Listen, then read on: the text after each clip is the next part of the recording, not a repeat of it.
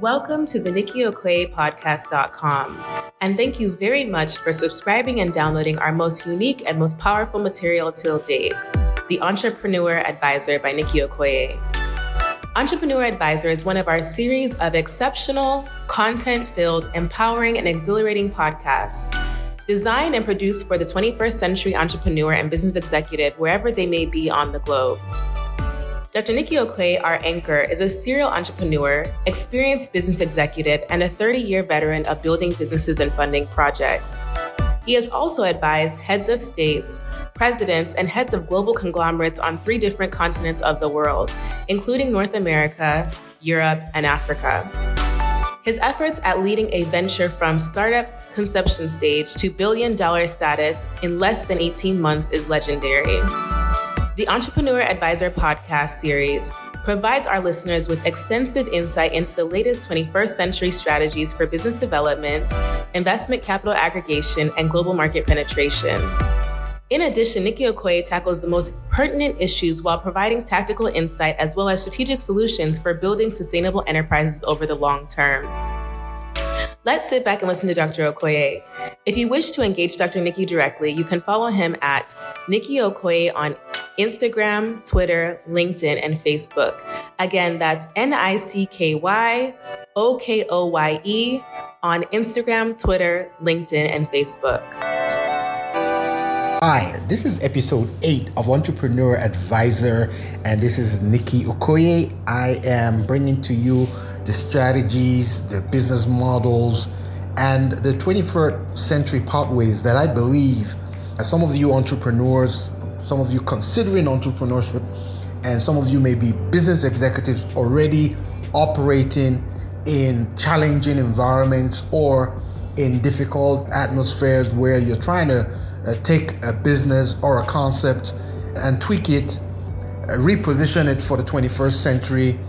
This is a century of disruptions. This is a century of disruptive business models. This is a century where technology is completely changing the game, and you are trying to navigate through that entire process. The Entrepreneur Advisor is your guide through this process. What I have been doing in all the episodes is to give you strategic ideas, frameworks, models, where you can take these ideas and run with it. Some of these ideas, some of these strategies will work for you in your particular environment, and some of them might not work in your environment, but if you take them to specific environments, they would work perfectly well. What I was talking about in episode 7 was the game-changing market penetration strategies, which I have conceptualized and provided some unique detail for some of you who will take advantage of it. I did mention there was an Africa strategy, and I built my Africa strategy market penetration on the back of the Africa Continental Free Trade Area.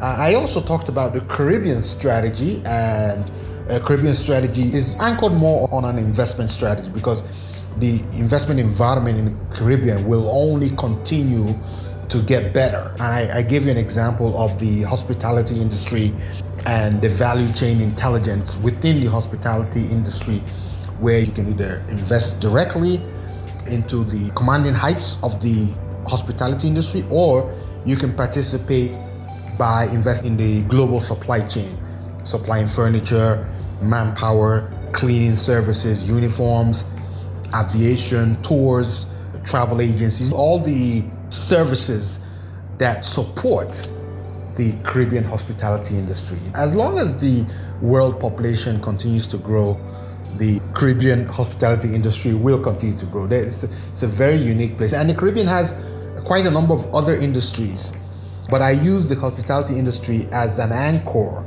for the market penetration strategy, which I am advocating as part of our Caribbean strategy. But what I want to talk about today is the African diaspora strategy. I did mention that a bit in episode 7, but in episode 8, I want to go into a little bit more detail. Why do I look at the African diaspora community as the basis for a strategy in market penetration. And the reason for this is very simple. It's a marketplace, and that market has continued to grow.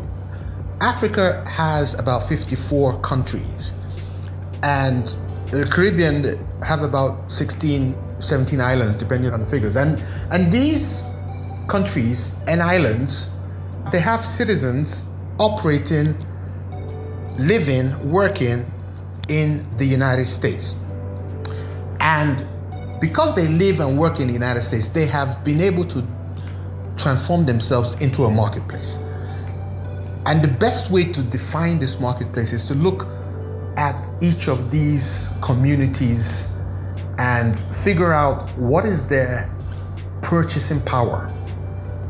What is their investment grade purchasing power? And the best way to look at it is, let's look at Nigeria. Nigeria is the largest, in terms of population, the largest African country in terms of population, the largest black country in terms of population. So whether we're looking at the Caribbean or Africa, Nigeria will always stand out. And so let's look at Nigeria. In terms of the Nigerian diaspora population, they are considered the best educated population as far as the immigrant communities in the United States.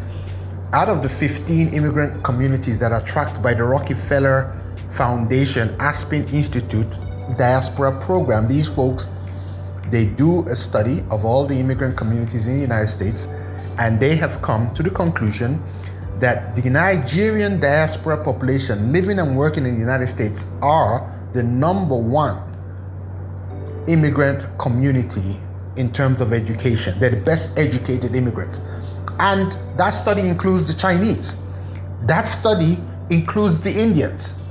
That study includes the Mexicans.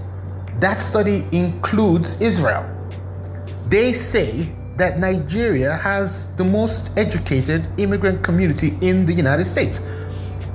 And that's very, very powerful, because that simply, on the surface tells you what is about to happen 10 or 20 years from now.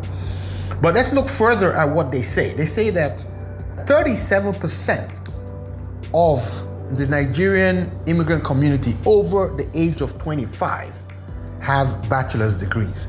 And they compare that with about 20% for the US population. And that figure has continued to hover around these figures. So Nigerians are more likely to be well educated, and it means that they are almost double the size of the US educated over 25 years old. They also have higher median incomes. So if you look at the income level of the United States, a typical household income, they say that the Nigerian household income is above the median US income, household income I'm referring to. They also go further to tell us that they're concentrated in 3 strategic markets. So the first and the largest community, Nigerian diaspora community, would be New York, and that is followed by Houston, and that is followed by the Washington, D.C., Maryland area. Of course, we also have Atlanta and LA, but these 3, New York, Houston, and D.C. are the key concentrated areas. So if you are building a market penetration strategy and you were trying to look at the Nigerian immigrant community or the diaspora community, these would be the markets that you would consider. They have over 100 cultural organizations. So these are organizations that they're beginning to organize themselves. So it's not too difficult to approach them, if you will. And then they talk about their employment. They say the Nigerian diaspora age 16 and older are more likely than the general US population to be in the labor force, over 73 to 75% versus a 64% for the US population. And then the employment rate among those in the labor force was nearly the same for Nigerians as it is for the US population. So over 88% for Nigerians as opposed to 91%. And the members of the Nigerian diaspora are employed in professional or managerial occupations at a higher level than the general US labor force. So 46% of Nigerians that are working are likely to be in management positions or professional positions versus 31% for the US population. And this is higher than the Indian diaspora populations, if you will. So if you're looking at it for other very competitive immigrant groups like the Indians or the Chinese, the Nigerians seem to be doing exceedingly well. Now, in terms of cash, so let's look at the cash for a second. We know that Nigerians in diaspora, the world over, this is not just the United States now, the world over sent back to Nigeria about $25 billion officially. And if you look at unofficial figures, you're looking at a figure of about $35 to $40 billion. Now, so that's a significant market. If you look at what it has for the US, I would say probably about half, about 40% to 50 is coming from the US, because the US represents the most significant remittance, if you will.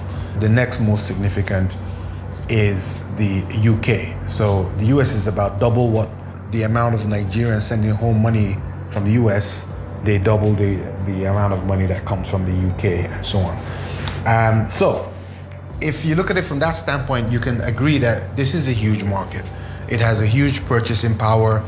Purchasing power of the diaspora community is at least $100 to $150 billion. I mean, if they're sending home about 30 to 40 billion, then I can assume that they do have earning capacity of over 100 to 150 billion dollars. That is the world over. And we can look at the US figures in more detail later. But what I want to say is that this purchasing power, this fact that they send this much money home, the fact that they're extremely educated, they concentrate, they have a value system which is built on education. There's a lot of desire to remain educated and remain competitive and remain in the workforce. It's a marketplace. And they kind of like the glue between the other African populations, because if we're looking at African diaspora as a marketplace, then we would like to build a strategy, a penetration strategy that will target the Nigerians and then use the Nigerians to pull in the other African diaspora population. And what I have done is I have listed out a couple of industries that if you were in those industries, or if you were trying to build a competitive market penetration strategy for the diaspora population in these industries, you're most likely going to succeed.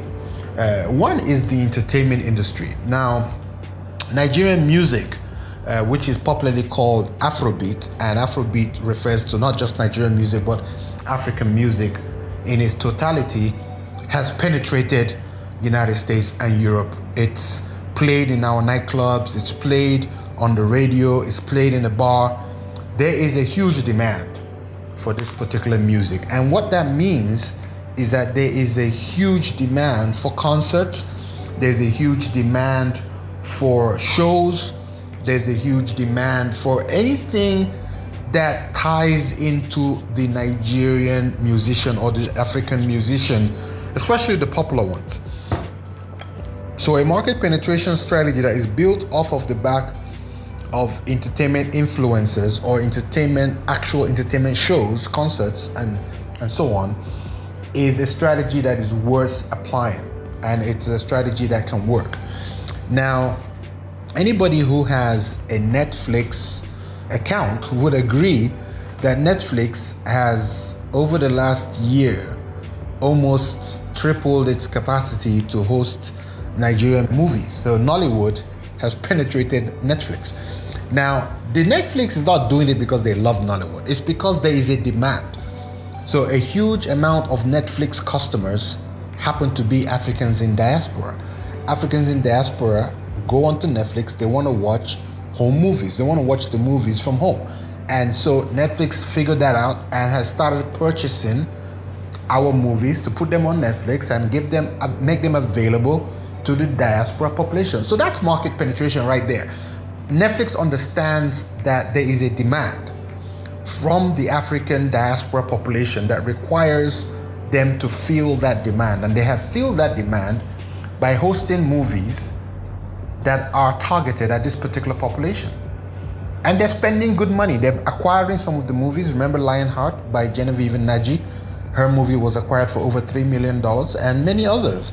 So if you are designing a strategy and you want to target the African diaspora population in the entertainment space, it's already started, and there are opportunities across the board in the movies section, in music section, concerts, shows, what have you. I mean, there's huge opportunity there. A lot of radio stations are beginning to understand that they do have an African diaspora population in many US markets, and so they're beginning to cater to that particular marketplace.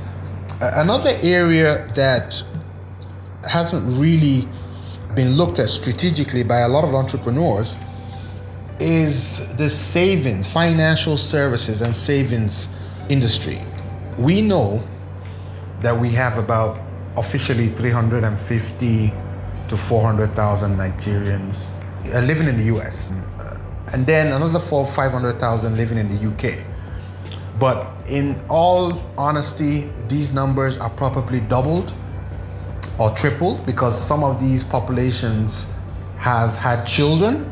Those children were born in the United States, so they probably won't register themselves as Nigerians anymore. They would register as American citizens. And so if you were doing a population census and you wanted to capture these folks, you would probably be capturing them as US citizens. But they're Nigerians because they have Nigerian names or Ghanaian names or Kenyan names. These are Africans. And that means that they also have a peculiar taste and a peculiar value system which is consistent with the African diaspora population, because they still very much have strong ties with family and strong ties to the home country.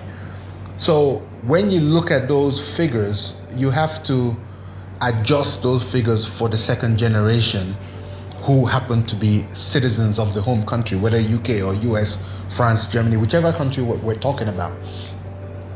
But what I think is that in terms of savings culture, we know that these are educated folks. We know that these folks are committed to professionalism and they're climbing the ladder of their careers. I think there's specific products and savings products that can be tailored towards them. So if I were to run a small savings and loan bank, an SME bank, a community bank in the United States or in UK or in France or in Germany or in China, any of these first world countries which have large African diaspora populations, I would look for something, a product or service that I could tailor to these folks. What is more interesting in the financial services area is actually investment, because these folks tend to really love making investments. So half the job has been done. They're very educated, as we have said before. They understand investments. They make a lot of investments. They take risk. Some of them own businesses, even though they're working. And then some of them own businesses, and those businesses are their primary career. And a lot of them invest money back home. So they're building houses at home. Some of them are building housing estates at home. They're doing a lot of investment. I know quite a number of them that most of their greatest investments are actually on the African continent, in Ghana or in Nigeria or in Kenya, as the case may be. So what I'm saying is that if we're going to penetrate the African diaspora community, then we might want to think of designing and creating investment products that would suit this community.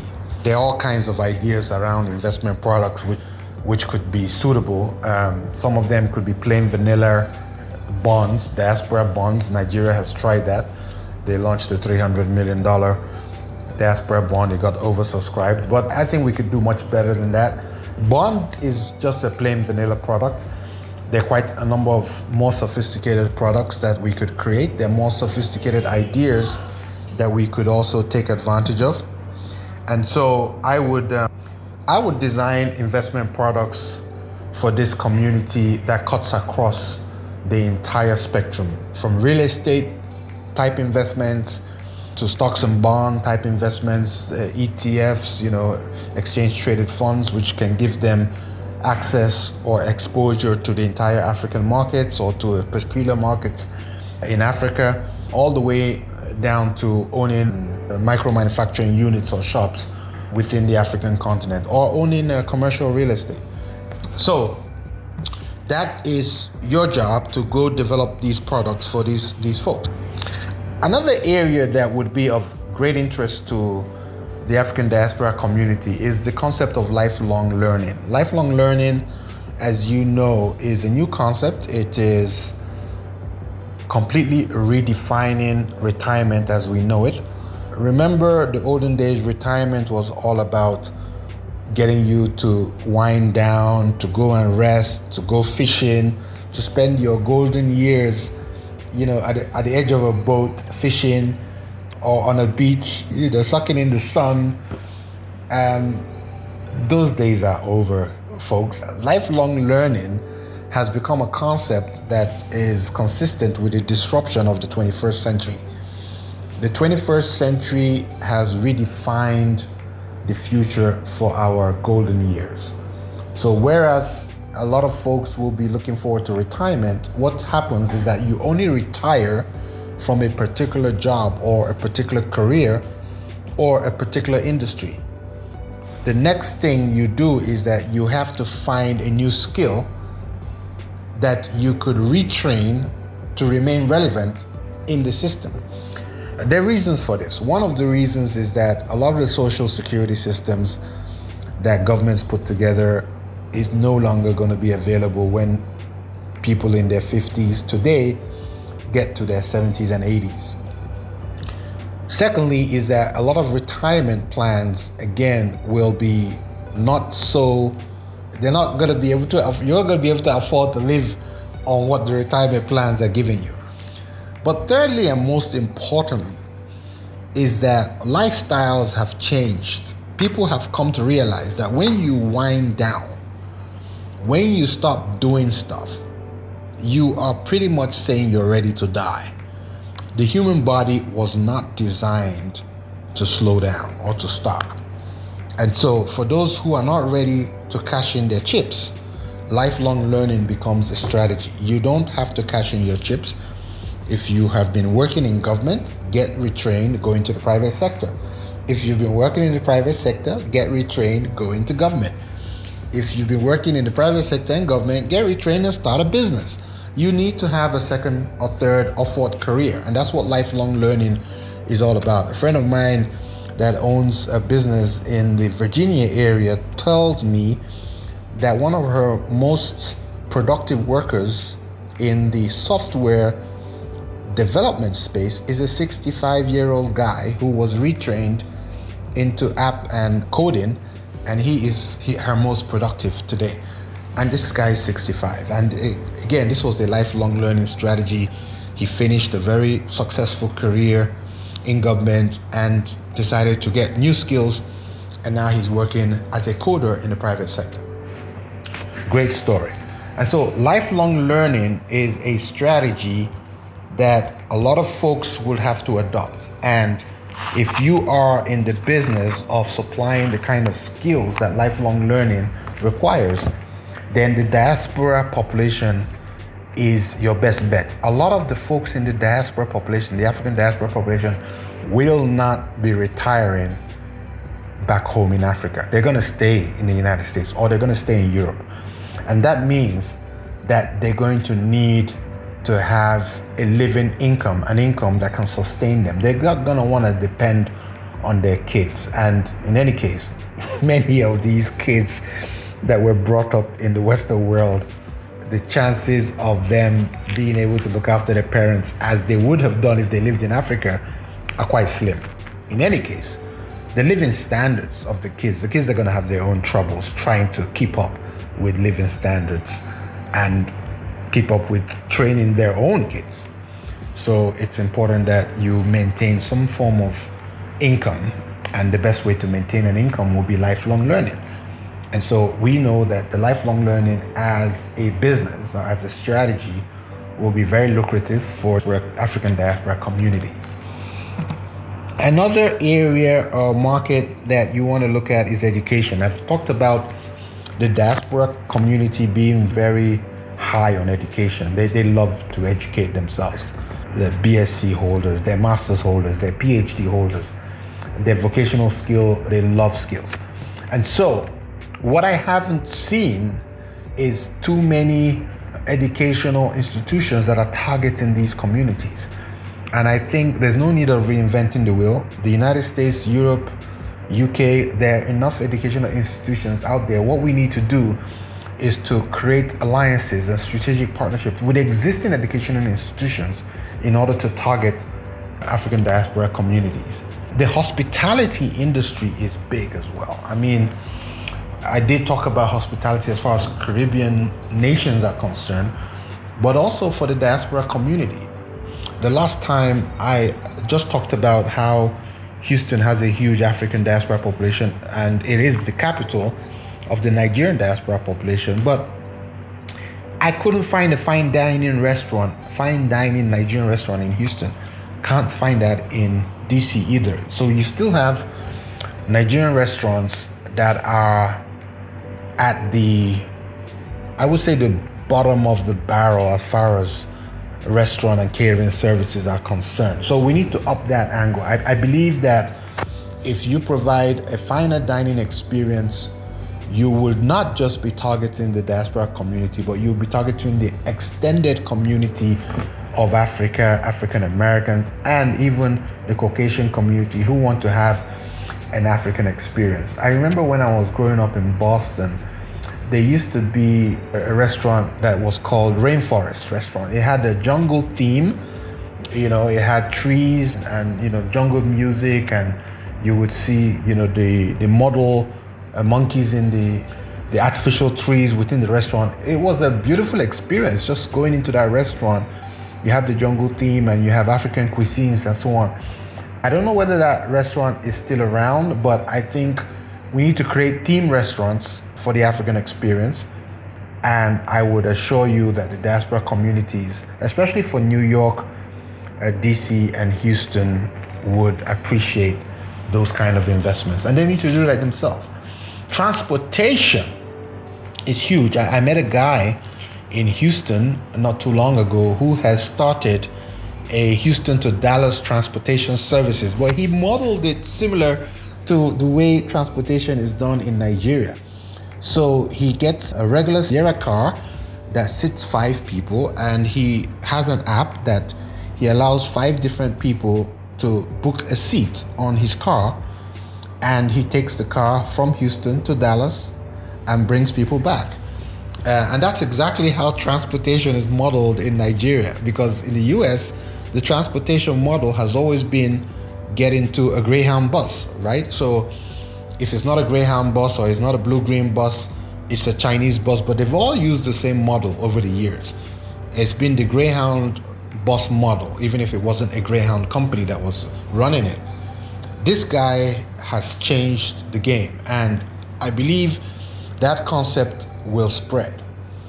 If more people could do things like that and focus on those markets where you do have considerable Nigerian population or African population, some of them will be appreciative of this kind of transportation experience. In terms of food and catering, I did mention the fact that we do need more Nigerian, more African themed restaurants. Morocco has done quite well. There are a lot of Indian restaurants, but we also have a few Egyptian, but not too many Ghanaian or Nigerian or Kenyan. So I think we need to do something about that. But a great place that is exciting is also the cultural appeal. Some of these communities have started organizing their own cultural days or masquerade days or carnivals, as the case may be.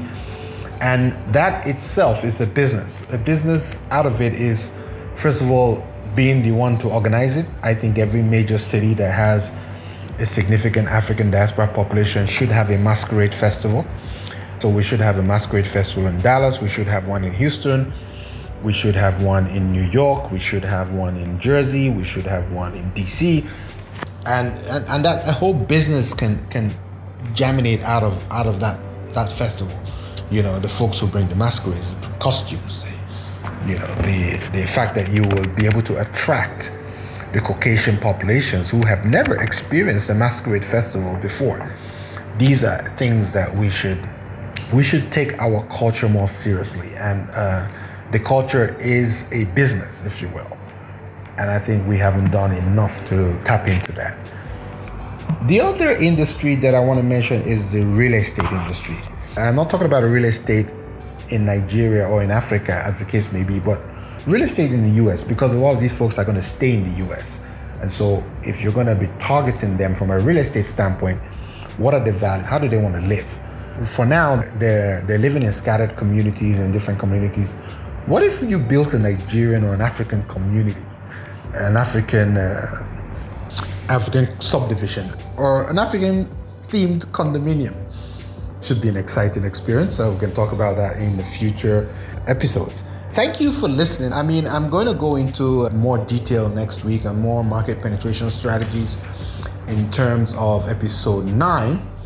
But for now, I want you to be successful in business. I want to give you the best ideas. I want you to succeed across the world, wherever you are. If you want to hit me up, go to @Nicky, NICKYOKOYE, @Nicky Okoye, and that's on Instagram, Twitter, Facebook, and LinkedIn. I want you to be successful, and I wish you the best.